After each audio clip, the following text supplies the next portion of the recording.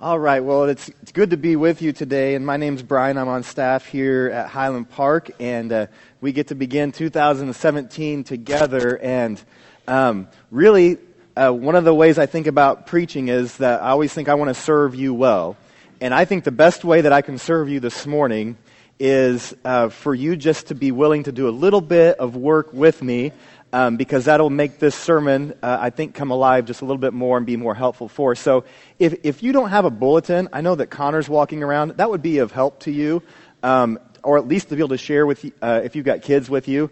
And so, and I know that we passed out some pens earlier. And here's how I want us to start this morning.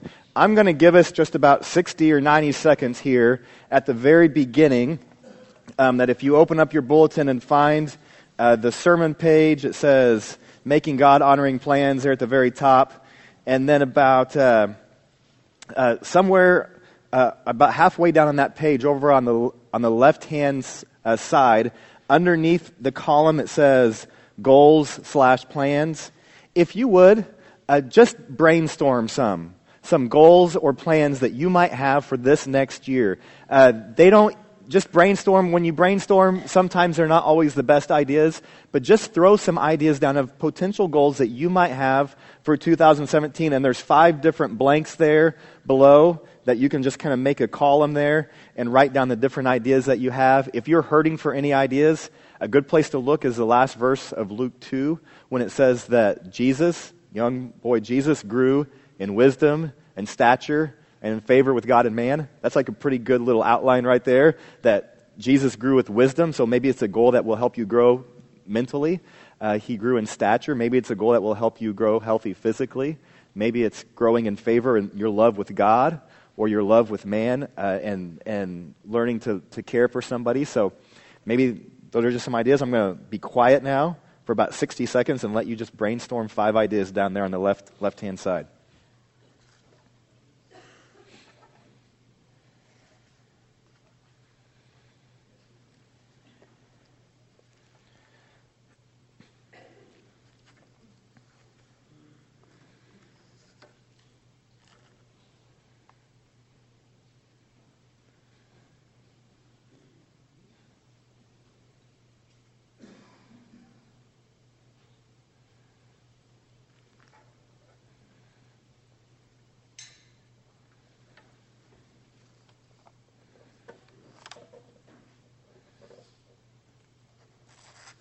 Okay, I'm going to give you about 10 seconds. If you don't get 5 of them listed, that's fine. If you get just several, that's fine.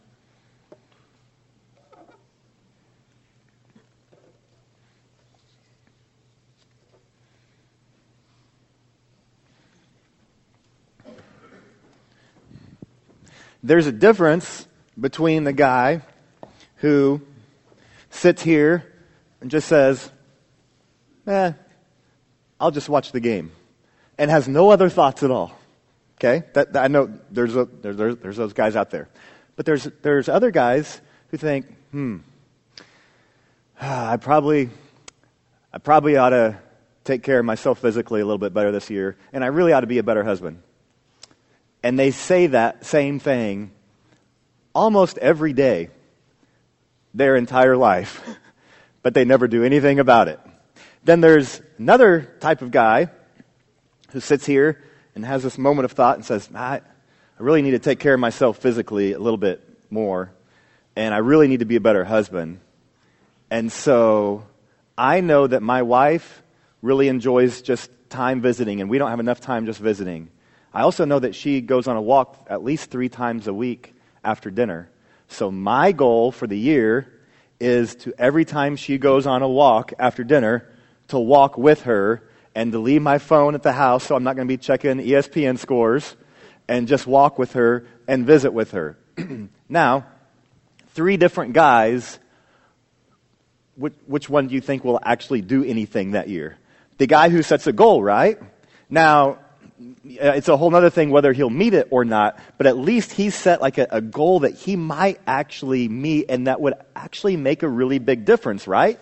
In his life physically and emotionally, relationally with his wife could be a really great thing. And the Bible offers this balanced approach to setting goals that includes making really great plans like this, but also having the humility to know that God might change your plans.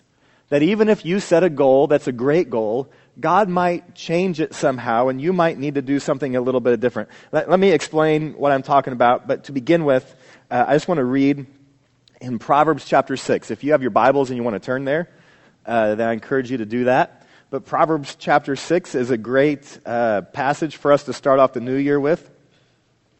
And kids, you guys will enjoy this because you might learn a word that you probably should not use to describe anybody but yourself, maybe sometimes. So, okay.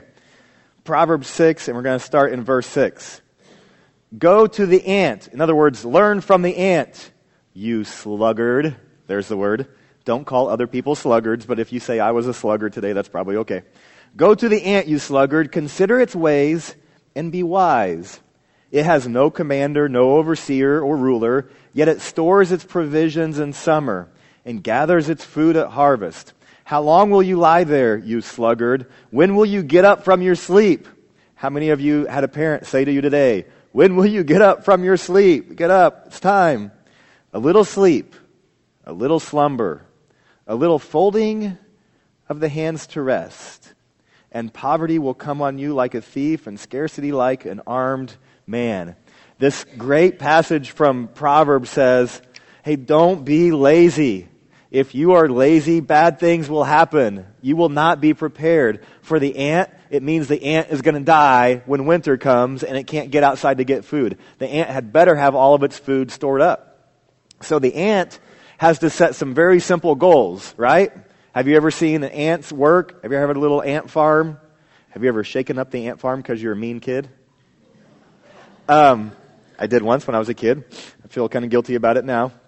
But I'll be better in 2017, I promise. But sometimes the simple goal for an ant is, I am going to push this piece of dirt over there. That's my goal today. And then they just start working, right? And they go and they go and they go and they go. They can't build the whole thing. They can't build their whole the whole ant farm, all the tunnels. They can't get all of the specks of dust they need in one moment. But they can say, well, this is what I can do, and I'm going to start pushing it. Sometimes in the morning, on a Monday especially, and I think I've got all of these things to do, and I feel kind of overwhelmed. Sometimes I just need to think, okay, what's the one thing that I need to push today, or for the next 3 hours, or for the next 30 minutes? What do I need to push as best as I can? It's not going to be all finished and perfect when I'm done, but I need to push as best I can. So we need to set some goals. Jesus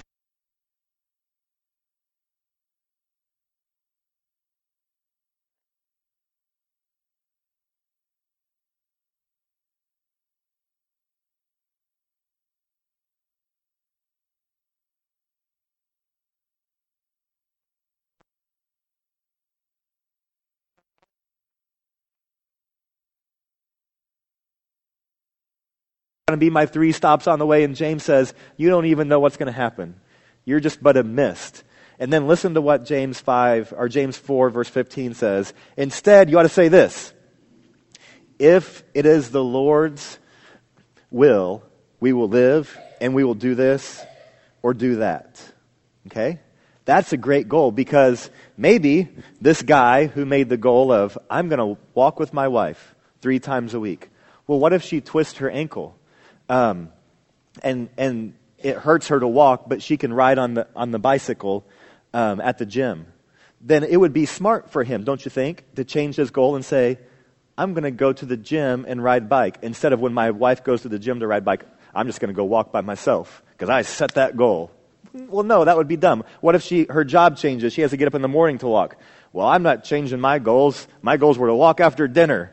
And he might need to change how he does that. And we need to have the humility that when we set a goal, that God might come along and say, you might need to change that just a little bit to honor me and to honor other people and love other people.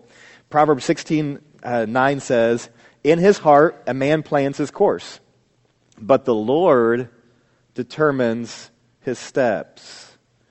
In other words, we can plan lots of goals, but it is really God who determines our steps. So how do we make God-honoring goals? A few years ago, 2 years ago, on January 1st, I made 2 New Year's resolutions. One of them was finish a book. The second was keep that little basket thingy in my closet where I put my keys and stuff. And it always gets really messy. And Beth is like, you need to clean that up. It's really, I don't know how you find anything. My other goal was to keep it clean for the year. So write a book, keep my little basket thing clean. Which one do you think I kept? The basket thing ended up pretty messy after a few months. And so you guys have been there. You've set goals before and you actually achieved them and it felt so good and you were encouraged by that. But you've also set goals and you kind of struck out and you're like, something went wrong and I feel like a failure. You know what's even worse than setting a goal and not meeting it? Getting to December and somebody saying, so did you set a goal for this year? Yeah, I just can't remember what it was. I mean, a lot of people have forgotten by February. We're not very great at setting goals. So today, I want to help you by giving you the ABCs of setting goals.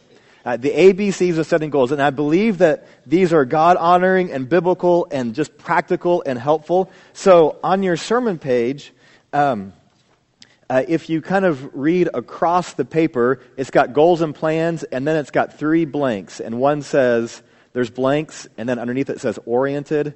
And the first thing you're going to write there is action-oriented. That's the first thing. So we're going to write these 3 things kind of in a row across here. So the first thing is action-oriented. Our goals need to be action-oriented. Hebrews 10 says, spur one another on towards love and good deeds. Our goals ought to spur us on towards love and good deeds. And they ought to be action-oriented. The person who says, I want to be a better neighbor, versus the person who says, I'm going to invite 6 neighbors over for a meal this year.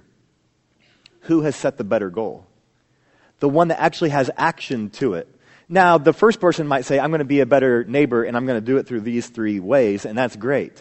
But if all we say is like, yeah, I want to kind of grow closer to God. I want to be a better brother or sister or friend. I want to make better grades.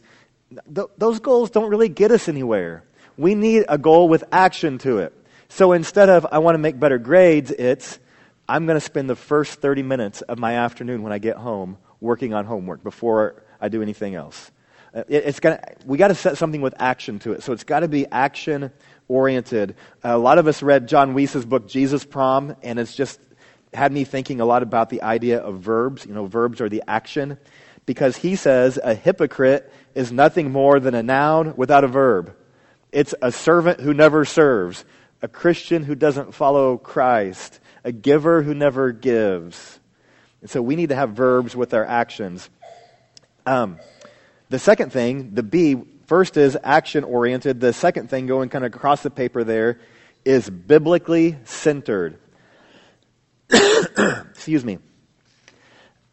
Psalm 127:1 says, unless the Lord builds the house, the builders labor in vain. So it has to be biblically centered. Any goal, whether it's about your friends or serving the church or following God or financial or health, it really needs to be biblically centered for it to be worthwhile. And you think about it, if you just set a goal that's all about you, eventually you'll get tired with that.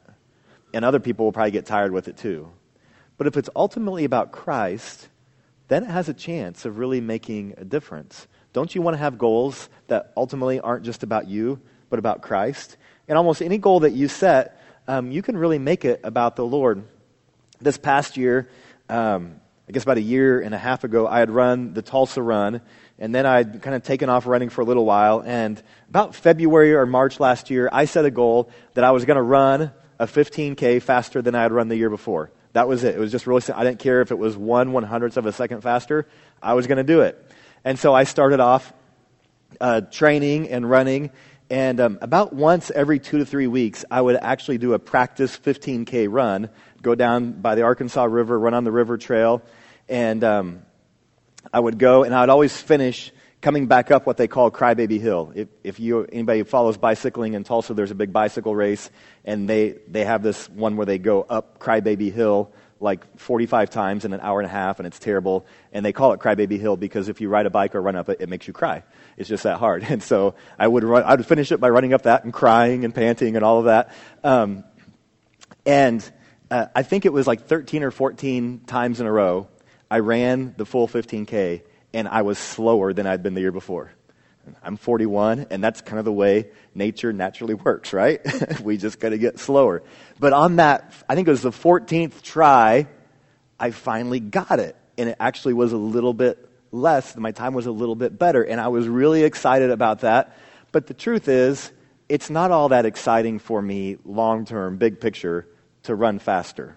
It's just not. And you don't really care if I run that faster. But what does my wife and my family, my church and my friends, what do they need from me? They need me to be a person that loves God and loves them, right? And so one of the things that I thought about as I set that goal was, nobody really cares if I can run something faster because I can't run all that fast anyway. But what if on those runs I prayed? What if I realized that when I run, I'm a happier person? That is true. Talk to my family. Sometimes my wife says, maybe you need to go on a run. And so I know that I'm healthier and I have more energy and I can be more focused and I can go on these runs, and it may sound weird to you, but I can listen to a sermon and really pay attention to it while I'm running down the path because it distracts me from how my legs might feel. And it's great. I love that little time together. And so suddenly the goal has become more biblically centered than just being about me. And any goal that we set needs to be biblically centered. It just has to be. And so we need to think about what 1 Timothy 4:8 says. It says, physical training is of some value. It's of some value. It'll make you feel better. It'll make you a little happier, a little easier to get along with. It'll be good for you. It'll eliminate some problems that you might have with your health. Yeah, it's of some value. But spiritual training has value for all things. And so while if you have a physical goal, great, but make sure you have a spiritual goal that's even more important, because that's the ones you really want to chase even more than anything.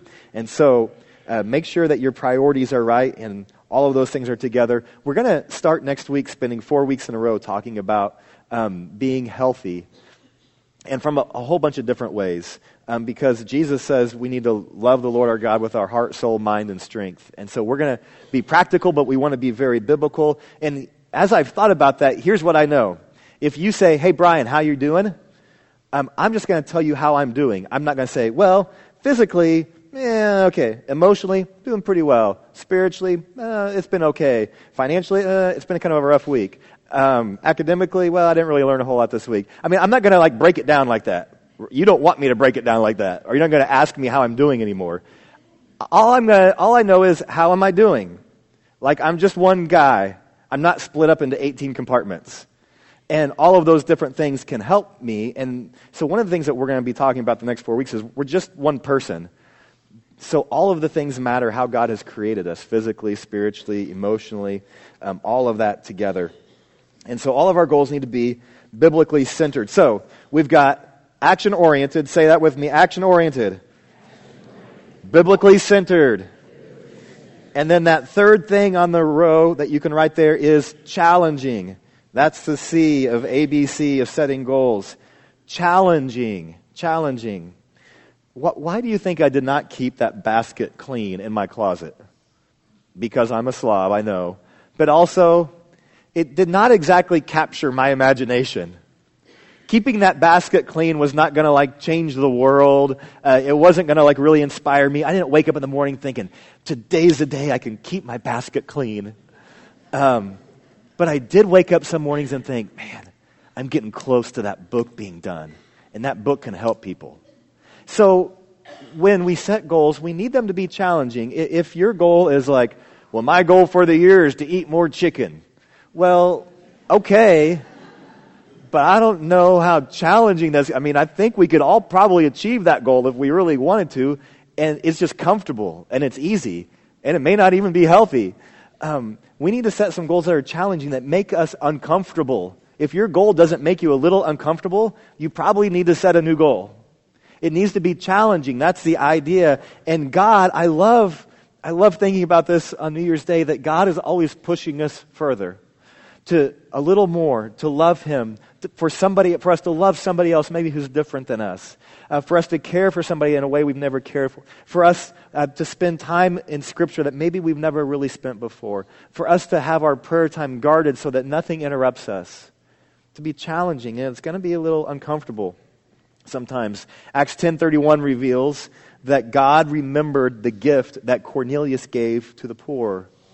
And don't you want to set some goals that God will be up in heaven and be like, that's a pretty good one?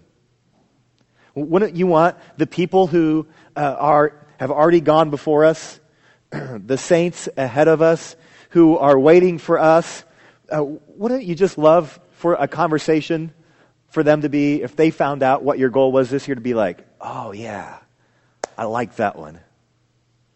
And probably God and the angels and the saints in heaven are not going to be up there being like, man, I am glad that Brian's going to eat more chicken this year.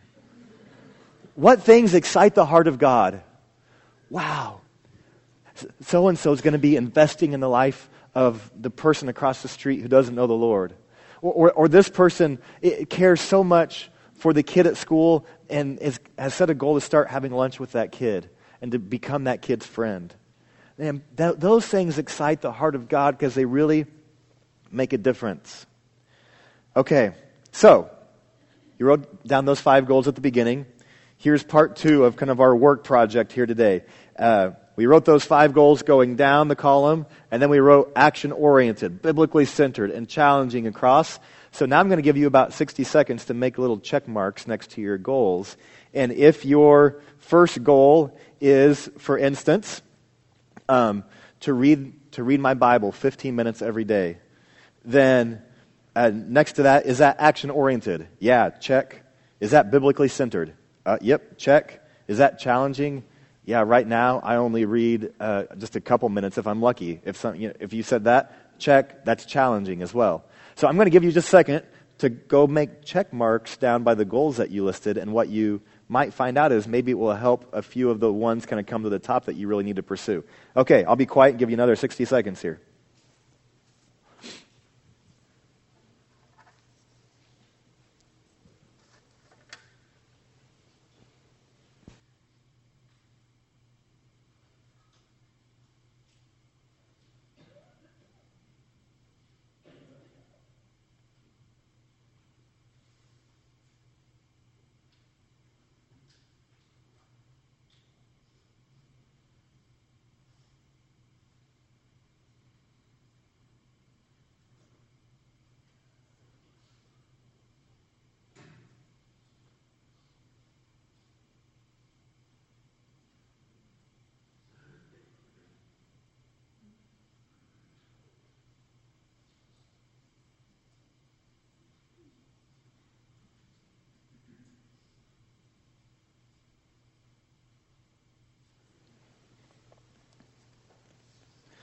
Okay, now, I was talking to some friends last night, and we realized that the best goals that we make aren't always contrived to a certain time of the year, and that sometimes God, throughout the course of the year, is going to say, hey, Brian, you need to do this. And when God says that, we better listen. And I was talking to my family yesterday, and God crystal clear told me about 6 months ago, hey, Brian, those 2 kids over there, you and your family need to love them. And I needed to not wait until January 1 to set that goal, right? Sometimes God just says, hey, you need to do this, and we better obey that right then. With that said, there's something helpful about setting apart a time of the year, like January, when we do just think really carefully, God, what kind of goals do you have for me this year? How do you want to direct my life? How do you want to make me more like you and a person that can help people and can honor you and can know you? What do you have in store for me? And so I recognize that what we did today probably needs some more time and thought and prayer for you. I would encourage you, if you have a family, to talk to your kids about maybe there's going to be a family goal that you all do together. Maybe there's some friends that you have and you want to set a goal together as friends or as a small group. Maybe it's just individually. This could be done many ways, but I want to encourage you to take this seriously. And I want to close with us just remembering the greatest goal that we have. Philippians 3 says this, "Brothers, I do not consider that I have made it my own, but one thing I do, forgetting what lies behind and straining toward what lies ahead," 2017, "I press on toward the goal for the prize of the upward call of God in Christ Jesus." So we're not just thinking even about 2017, we're thinking about eternity with Christ. And maybe we'll get to taste that in 2017. Maybe it'll be a lot farther. We don't know. But the greatest goal that we have is to follow Christ and to help other people follow Christ and to pursue that with everything that we have. Because when we wake up in the morning, that's worth getting excited about, isn't it? To know that we can know Christ and we can help people know Christ. And God is not done with you yet. He's not done with me yet. He has plans for us. And He wants to use us, and He wants to do things in your life that maybe you never saw coming this year. Would you open yourself to that and make that available? Because God is always working on us. I am sure of that He has plans for you. And so set some goals to honor Him this year. We're going to have a time where we sing, and if you would like prayer, we'll have some folks just over here kind of at the side that would love to sit down and visit with you, pray with you, talk with you. If you would say, I want to find out about what it means to follow Christ, or maybe I'm even ready to be baptized today, we would love to help you with that. And if you would you just stand and let me pray for us. God, we are so thankful for your love for us, and we're so thankful that you have given us purpose in life. I can't imagine what life would be like without purpose. God, thank you for the purpose that you give us to worship you, to love you, and then to love other people and help them love you as well. What a great purpose that has eternal value. And so I pray as friends, as families, as individuals, I pray that we can really latch on to the goals that you have for us this year. And it's in Jesus' name we pray. Amen.